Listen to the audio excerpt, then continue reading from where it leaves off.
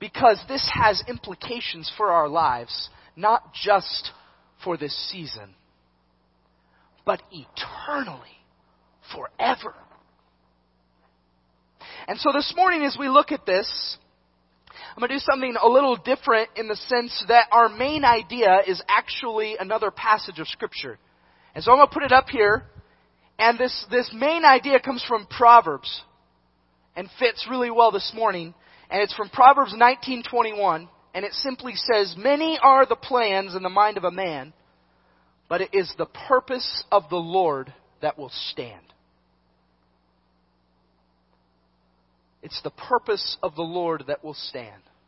Now, have you ever formulated... Well, I'm going to gauge this first. How many of you in here are planners? Stick your hands up. Don't be ashamed. I'm having my hand up here. That's me, okay? And how many of you guys are go with the flow, however it swings? I'm just going to kind of go. Come on, don't be ashamed of it. There we go. Okay. All right. Now, this message, I'm going to be honest, this message is going to be most challenging for those of you who are planners. Okay?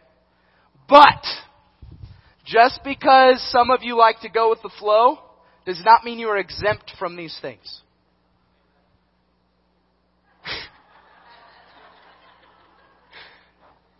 In fact, what we're going to find is a lot of what struggles here that we're going to identify are rooted in our human nature as a whole.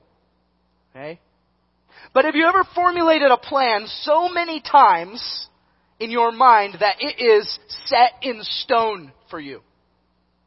I do this way too often. Have you noticed that when you do that, we often shut out anything else that is said as it relates to that plan? Then if the plans change suddenly, you find yourself wondering what to do or how to deal with it. How do I cope with this? Now, again, some of you understand this better because you're planners. Now, unfortunately, I have a really good illustration about this from my own life that I'm not proud of. Okay? And it was actually on my birthday a couple years ago. And we were still out west. We were in Oregon. And it was a normal work day because when you're an adult, kids, when you're an adult, birthdays aren't nearly as exciting. Okay? And so I was at work and I had my whole to-do list for that day. And I categorized it. I'd scheduled it. I put in my calendar what hours I was going to be focusing on what. This is where all of you who go with the flow go, my goodness, that's too much work. But my sweet and lovely wife showed up in the middle of the day and said, "All right, drop everything. I'm going to take you to lunch. We're going to do something fun." It, no joke, took me 5 minutes sitting at my desk, staring at my schedule, going, what do I do?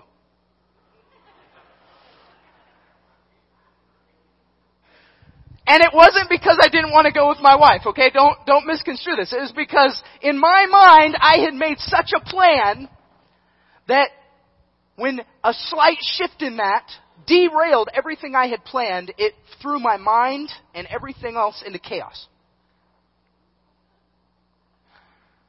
Now, obviously, I rearranged the schedule and we went, and my wife and I had a great conversation about how difficult that is for me to do. Okay? And it was a growing place for our marriage. It was really good. But more relating to this morning, I really want you to think about our tendency as humans to make a plan. And we're going to see in the life of Jesus' own disciples who walked with him how they responded when things did not go according to how they planned it. And how that correlates to us as the church today. All right?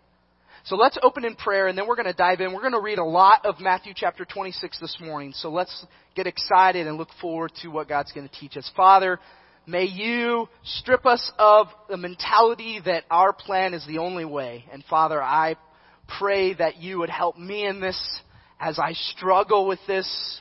And Father, each one of my brothers and sisters here today, that we would seek to grow in our trust and our confidence that's rooted in you. But more than that, that we would understand the depth of your sacrifice. We would understand your grace beyond what we do today so that we might better be the church that you've called us to to be. We pray this in Jesus' name.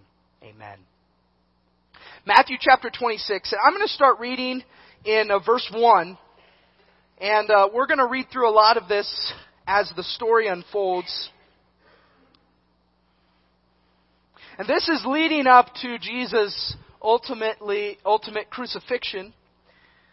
But in verse 1 it says, when Jesus had finished all these sayings, he said to his disciples, "You know that after 2 days the Passover is coming, and the Son of Man will be delivered up to be crucified."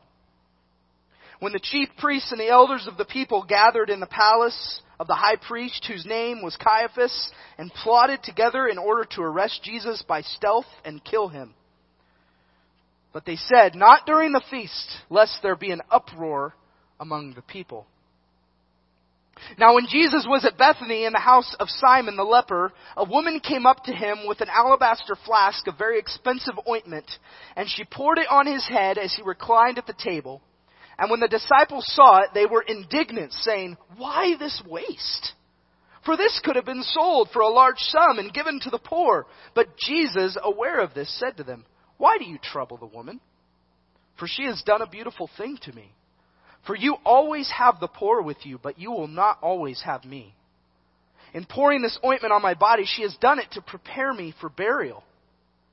Truly I say to you, wherever this gospel is proclaimed in the whole world, what she has done will also be told in memory of her." Now we're going to stop there a minute. I want to consider a couple things. And this morning I'm going to contrast, kind of compare and contrast the disciples and us.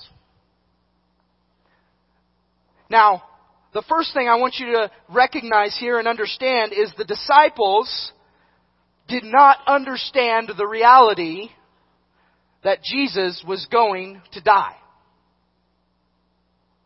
And this is seen in their response, okay?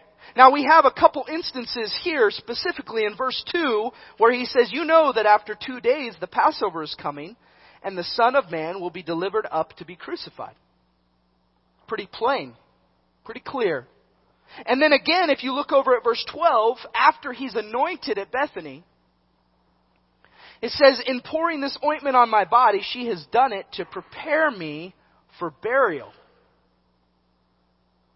Now this might seem plain to us, but the disciples were somewhat oblivious to this. And we see that kind of consistently throughout. So we're going to look at a couple other instances where Jesus told his disciples about this upcoming crucifixion, about his impending death, just to reinforce this idea that, hey, this wasn't the first time they were hearing this. This wasn't out of the blue, okay? So what I'm going to do another thing that we don't usually do. I'm going to have you guys read Scripture. So, I've got 3 passages, so I'm going to need 3 of you to look up Scripture, and then I'm going to bring a microphone to you, and I want you to read this, okay? So, first one is Matthew 16:21 through 23. So someone look that up. The next one is Matthew 17:22 through 23. And the third one is Matthew 20:17 through 19. Okay? So, Matthew 16. Who has that? Someone have that passage? Someone have it? Right back here. Okay. Go and read Matthew 16 for us. From that time, Jesus began to show his disciples that he must go to Jerusalem and suffer many things from the elders and the chief priests and scribes, and be killed on the third day, and on the third day be raised. And Peter took him aside and began to rebuke him, saying, "Far be it from you, Lord. This shall never happen to you." But he turned and said to Peter, "Get behind me, Satan. You are a hindrance to me. For you are not setting your mind on the things of God, but on the things of man." Okay, thank you. So, pretty evident example there. Okay? Jesus highlighting this, and you gotta love Peter's response, where Peter's going, whoa, this can't happen to you, Jesus. Really, this can't happen to you. And Jesus' response is really strong, where he's going, "Get behind me, Satan. This isn't furthering the purposes that I came to fulfill. You stating this isn't helping things." Alright? There's one instance. Alright, next one. Matthew 17. Who had that? Someone else have that. Who has that? Right here.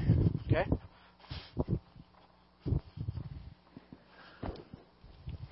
When they came together in Galilee, he said to them, "The Son of Man is going to be delivered into the hands of men. They will kill him, and on the third day he will be raised to life." And the disciples were filled with grief. Okay. Another pretty evident example. All right? And they were filled with grief. Obviously, they understood what he said there. But filled with grief, there still was a struggle with this. Still a struggle with the reality of this being the case. Now, the last one, Matthew chapter 20. Who had that right here?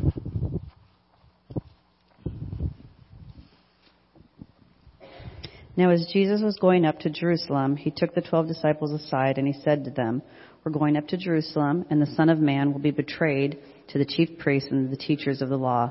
They will condemn him to death, and will turn him over to the Gentiles to be mocked and flogged and crucified. And on the third day, he will be raised to life." Okay. Once again. Now, this should bring a reality check to us when we consider the fact that this wasn't the first time the disciples had heard this, okay? Everyone say it wasn't the first time. And the question we commonly ask in the midst of this is, how could they live in the presence of Jesus, to be told about what was going to happen, see everything that was taking place, and still not get it? How could that be?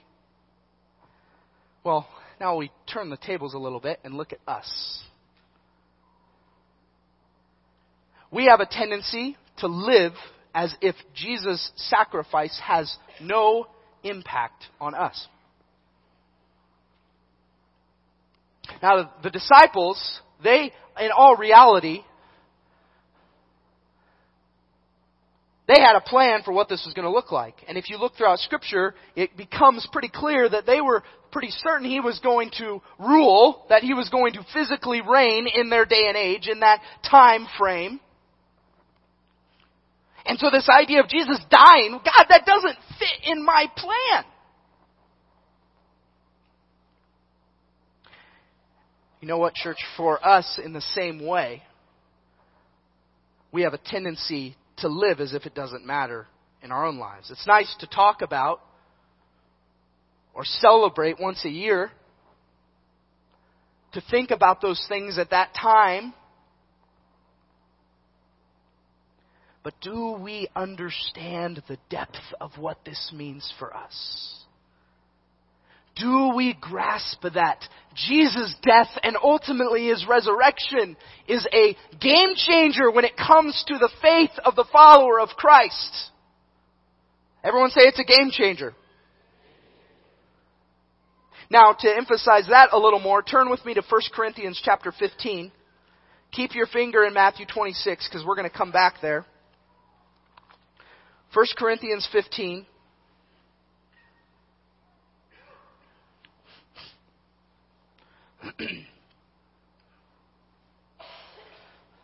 And here, the Apostle Paul is writing specifically to the church at Corinth, which this church was struggling. They were struggling to walk in light of what Christ had done for them. Struggling to live as a follower of Jesus.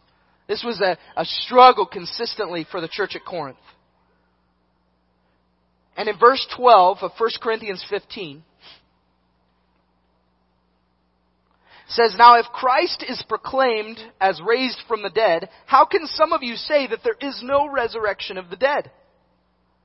But if there is no resurrection of the dead, then not even Christ has been raised." Understand there that he's referring to the eternal resurrection from the grave. Okay? Just to put it in context, theological framework here. Okay? These people were stating that there's no resurrection from the dead. Once you die, you're done. And Paul is saying, but if there's no resurrection of the dead, then not even Christ has been raised. And if Christ has not been raised, then our preaching is in vain, and your faith is in vain. We are even found to be misrepresenting God, because we testified about God that He raised Christ, whom He did not raise, if it is true that the dead are not raised. For if the dead are not raised, not even Christ has been raised, and if Christ has not been raised, your faith is futile, and you are still in your sins. then those also who have fallen asleep in Christ have perished. If in Christ we have hope in this life only, we are of all people most to be pitied. Now, that's a heavy passage. Now, thankfully, he doesn't stop there, and in the next section, he goes on to say, but in fact, Christ has been raised. But to understand the depth of this, so that we don't end up at the resurrection of Christ without first His death. This is the concept the disciples weren't grappling with. That for Jesus to truly reign, for us to truly be freed, and to be able to walk in newness of life, there was no other way. Either we had to pay for the sinfulness of who we are, or someone who was sinless did. And when we stop and we consider that, we recognize that, man, do I really live in my own life as a follower of Christ as if Jesus died for me? Do I live as one who has the hope of eternal life, not because of anything I've done, but because Jesus showed that there is no power over death apart from Him? That He could defeat even death. But there's a lack of understanding. So we face challenges that go against the grain of our plan, right? Or things don't work out the way we intended them to, and we complain or we become disoriented. Sometimes we even walk away from the very one who's promised to be in control. And He showed us He was in control through His death and ultimately His resurrection. Now that idea leads us into the next reality for the disciples, and that was that the disciples did not understand how they could ever betray Christ. How they could ever come to a place where they would betray or fall away from Him. Now look back, we're going to read in Matthew 26. And we're going to start back in verse 17, where we pick up this narrative that's taking place. It says, now on the first day of unleavened bread, the disciples came to Jesus saying, where will you have us prepare for you to eat the Passover?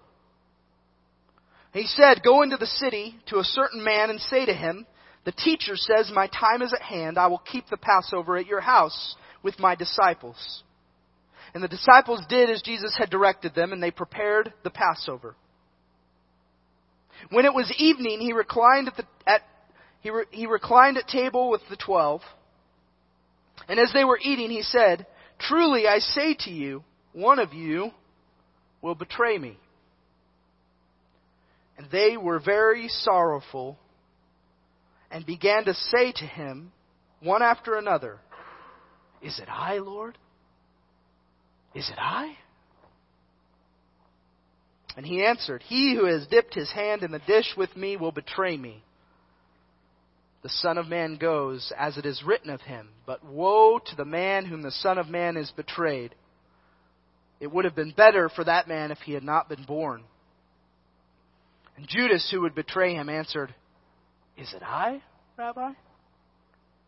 And he said to him, You've said so. You've said that it was so. Now jump down to verse 30. After he administers the Lord's Supper and communion, he goes on and says, and when they had sung a hymn, they went out to the Mount of Olives. And then Jesus said to them, you will all fall away because of me this night. Imagine sitting as one of the disciples and hearing that from Jesus Himself. You're all going to fall away because of me this night.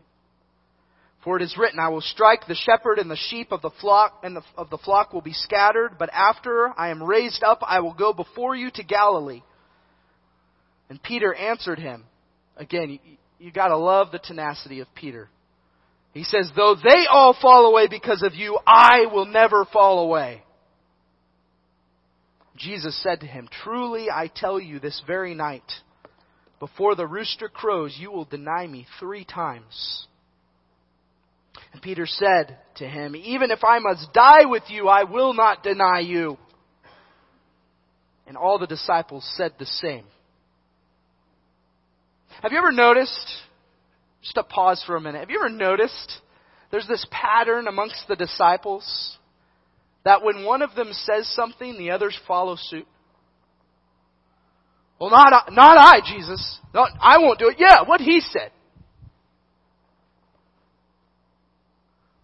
Or when Jesus says, one of you is going to betray me. Well, is it I? Well, that's a good question. Is it me? Is it me? And then later on it comes out, well, you're all going to fall away tonight. Peter goes, no. And you can imagine the other disciples go, man, I should have said that.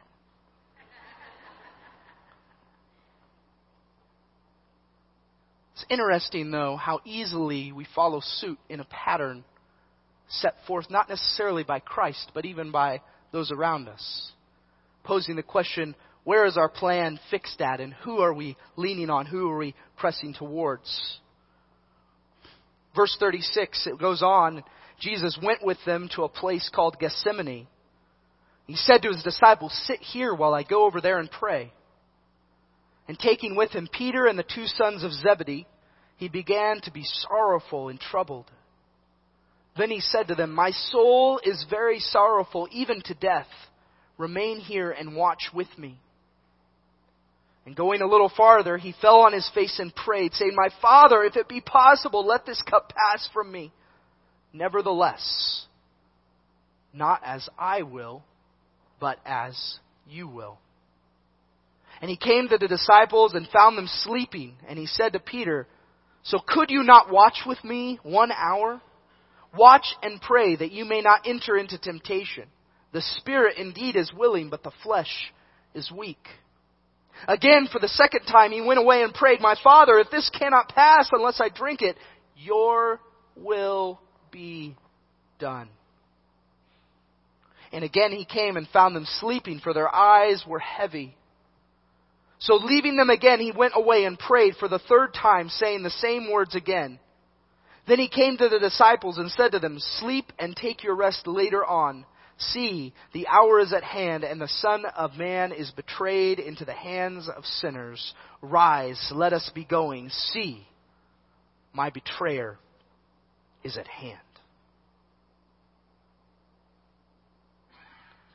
Do you see the pattern, the tendency within the disciples to defend themselves? To say, not I, not me. They may fall away. They may pursue things that they shouldn't pursue, but Jesus, I'm committed. Peter especially, Jesus, no way. And we know that back from verse 16 when he said, Jesus, far be this from you. They're not going to die. To the point that now he's even saying, Lord, even if I have to die with you, I won't deny you. Not me. I'm all in. Now we turn that and we look at us.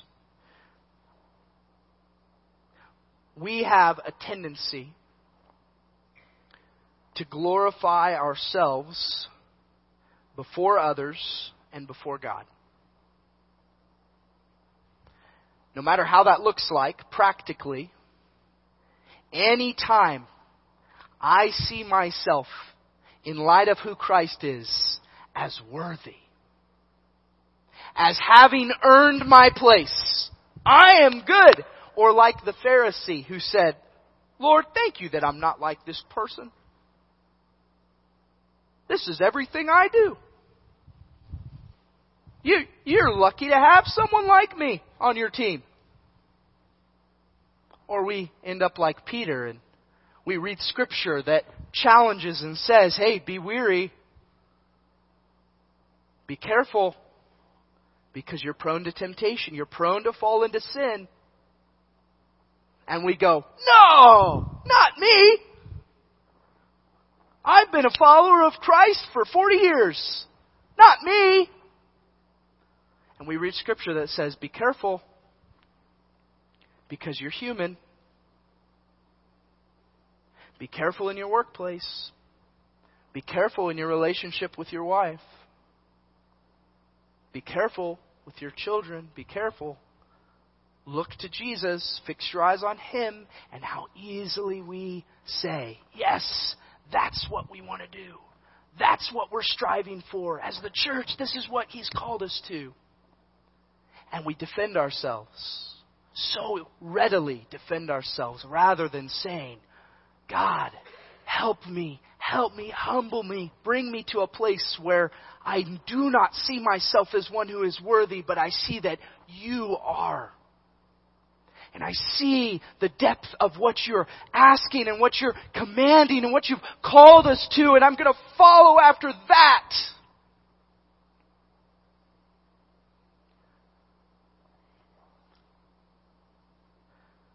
But we have a tendency to lack repentance, to lack confession, and to lack acknowledgement of our own sin or our tendency to sin. And Peter had spoken up like this previously. And I guarantee there are numerous other occasions that aren't recorded in Scripture because this was just Peter's personality. I am all in, Jesus. And I'm a firm believer that's why Jesus told Peter, on this rock I will build my church. Because He knew Peter had a tenacity. And God still used him. But Peter had some major weaknesses. Just like you and I. The third thing, we're going to pick this up in verse 47. But the reality that the disciples reacted in fear as reality unfolded. Verse 47 says, while He was still speaking, Judas came, one of the 12, and with him a great crowd with swords and clubs from the chief priests and the elders of the people. Now the betrayer had given them a sign, saying, the one I will kiss is the man, seize him. And he came up to Jesus at once and said, greetings, Rabbi, and he kissed him. Jesus said to him, friend, do what you came to do.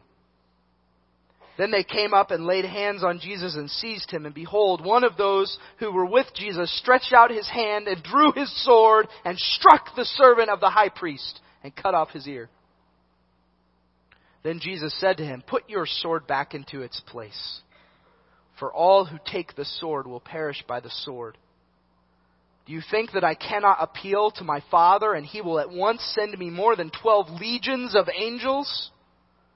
But now then, should the Scriptures be fulfilled that it must be so? At that hour, Jesus said to the crowds, have you come out against a robber with swords and clubs to capture me? Day after day I sat in the temple teaching, and you did not seize me. But all this has taken place, that the Scriptures of the prophets might be fulfilled. Then all the disciples left and fled.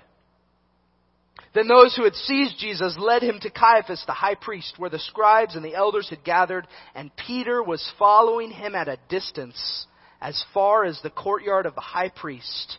And going inside, he sat with the guards to see the end. Now jump over with me to verse 69.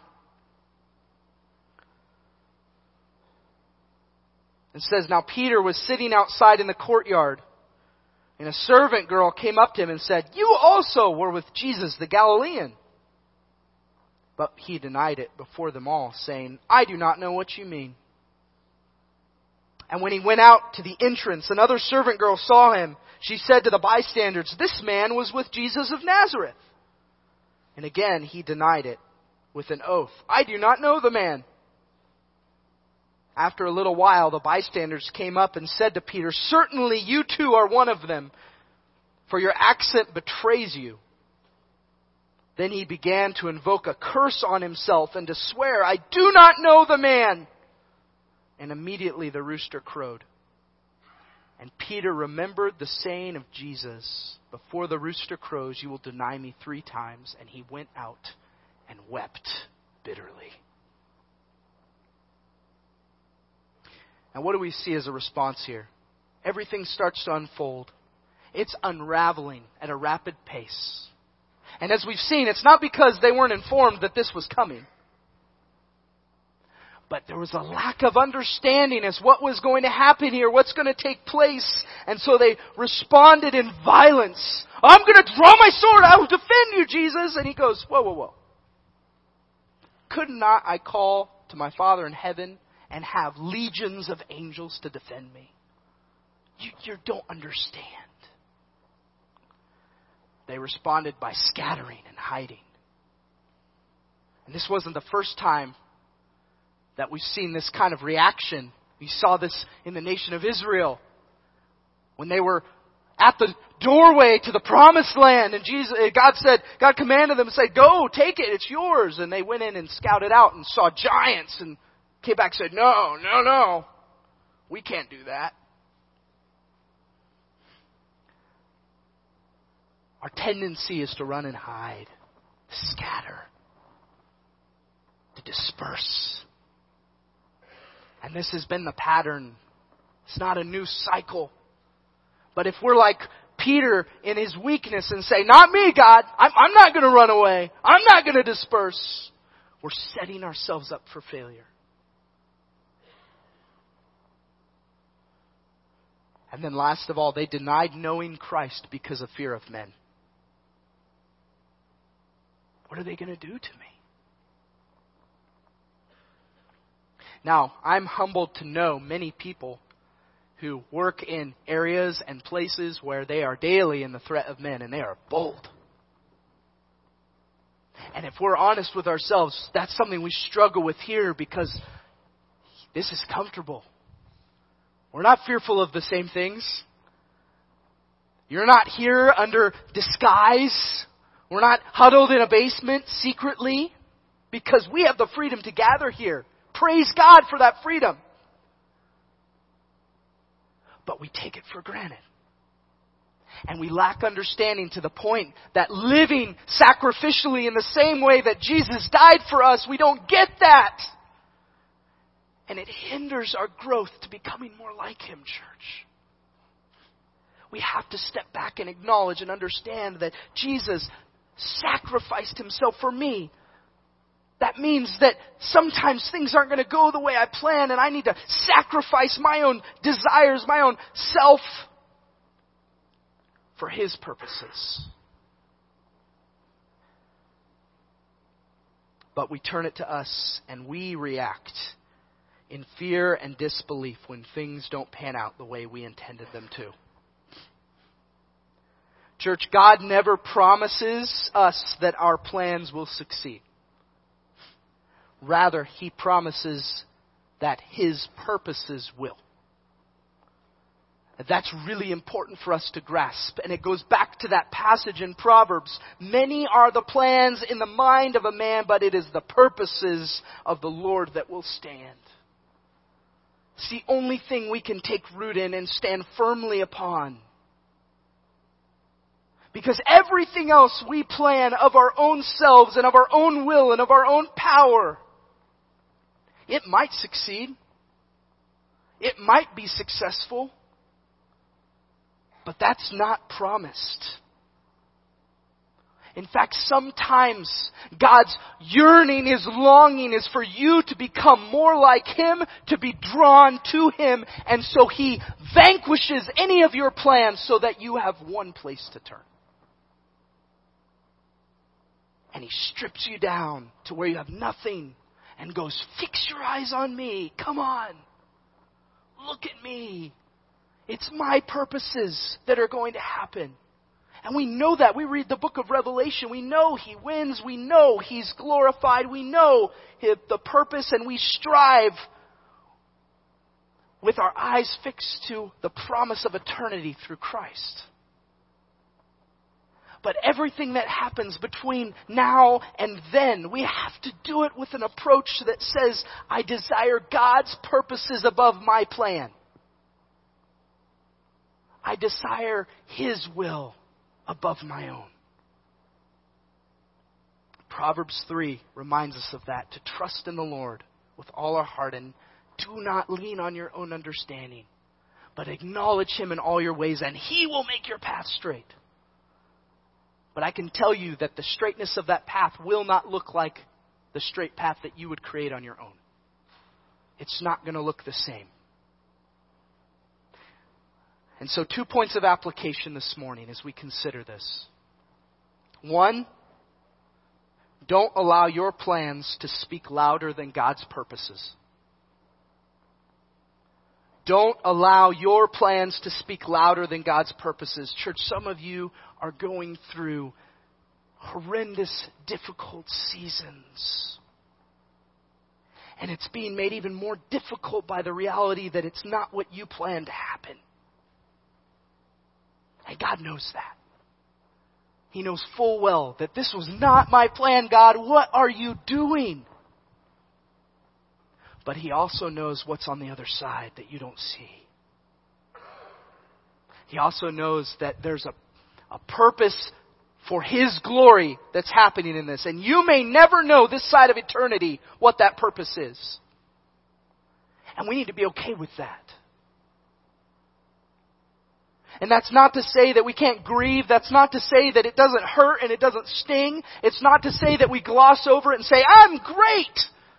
Because that's not what God calls us to either. Rather, He calls us to acknowledge, God, this is not my plan. But I'm praying for your purpose, for your will, and for your glory.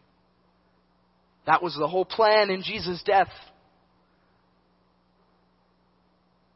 And we're fortunate to have the whole story, to be able to read it. The disciples didn't have that. In the moment, it was just happening. And so they reacted and they respond. Some of you are going to face things this week that you aren't expecting. And your temptation is going to be to react. And I want you to root down and say, I'm not going to allow my plans to speak louder than God's purposes. Number 2, don't assume that just because your plan isn't happening, that God's purposes aren't. And that goes right along with this, okay? Don't assume that just because my plan's not happening, that God has somehow failed to work. That's not the case. God is moving. He is working. Even amongst all the chaos around us in our culture, in the world, in our society, God still sits on the throne. And His purposes will become reality. I'm confident of that. I want us to be confident in that. Because when we root into that, all of a sudden everything else can be pushed to the side and we can pursue what He's called us to as the church. And so as we close today and we think about these things, there's a lot to think about here. And we're going to leave these 2 application points up here for a minute. And I'm going to have the worship team come on up here, but before we sing this closing song, here's what we're going to do. Those of you who got our weekly email this last week were challenged with a time of silence. And that can be hard to do. Trust me, I know we have 3 kids under 6 years old in my house, okay? Time of silence is difficult to find, okay?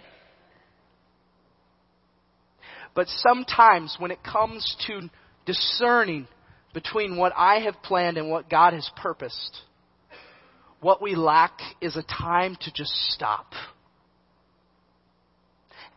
A time where we're not listening to someone else talk. We're not thinking through or processing through everything I've got to get done or what's happening later on today or our schedule if you're a planner like myself. But just to stop.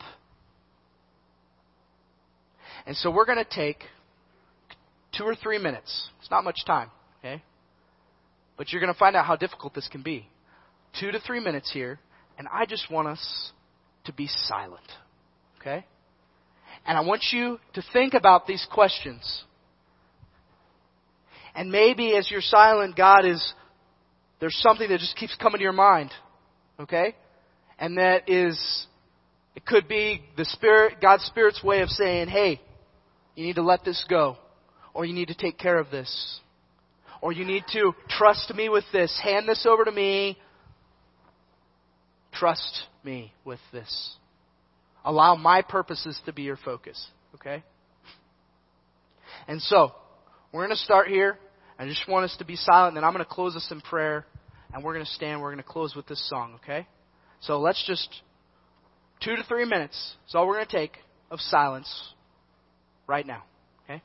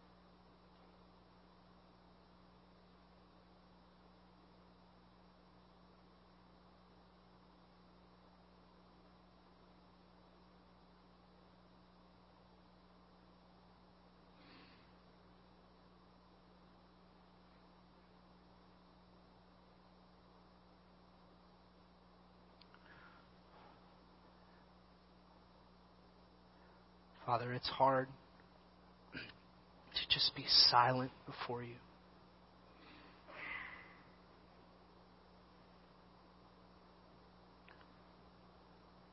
Lord, I pray that you would give us an understanding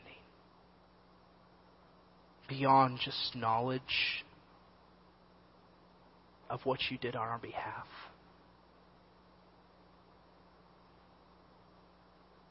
That we could truly find rest in you.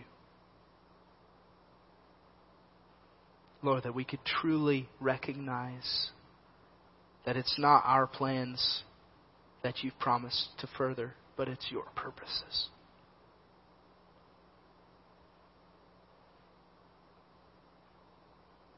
And God, as we consider that today, I pray that you would challenge us in those areas that have come to mind during this brief time of silence. Lord, help us to not just sit on that, but that we would take action.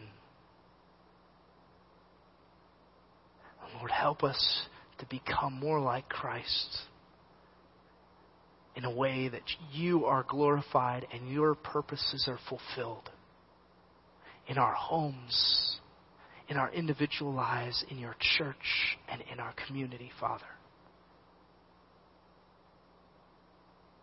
We trust you with these things. We trust you with the unknowns of the future and even simply the unknowns of tomorrow. Lord, we leave them in your hands. And we pray this in Jesus' name. Amen.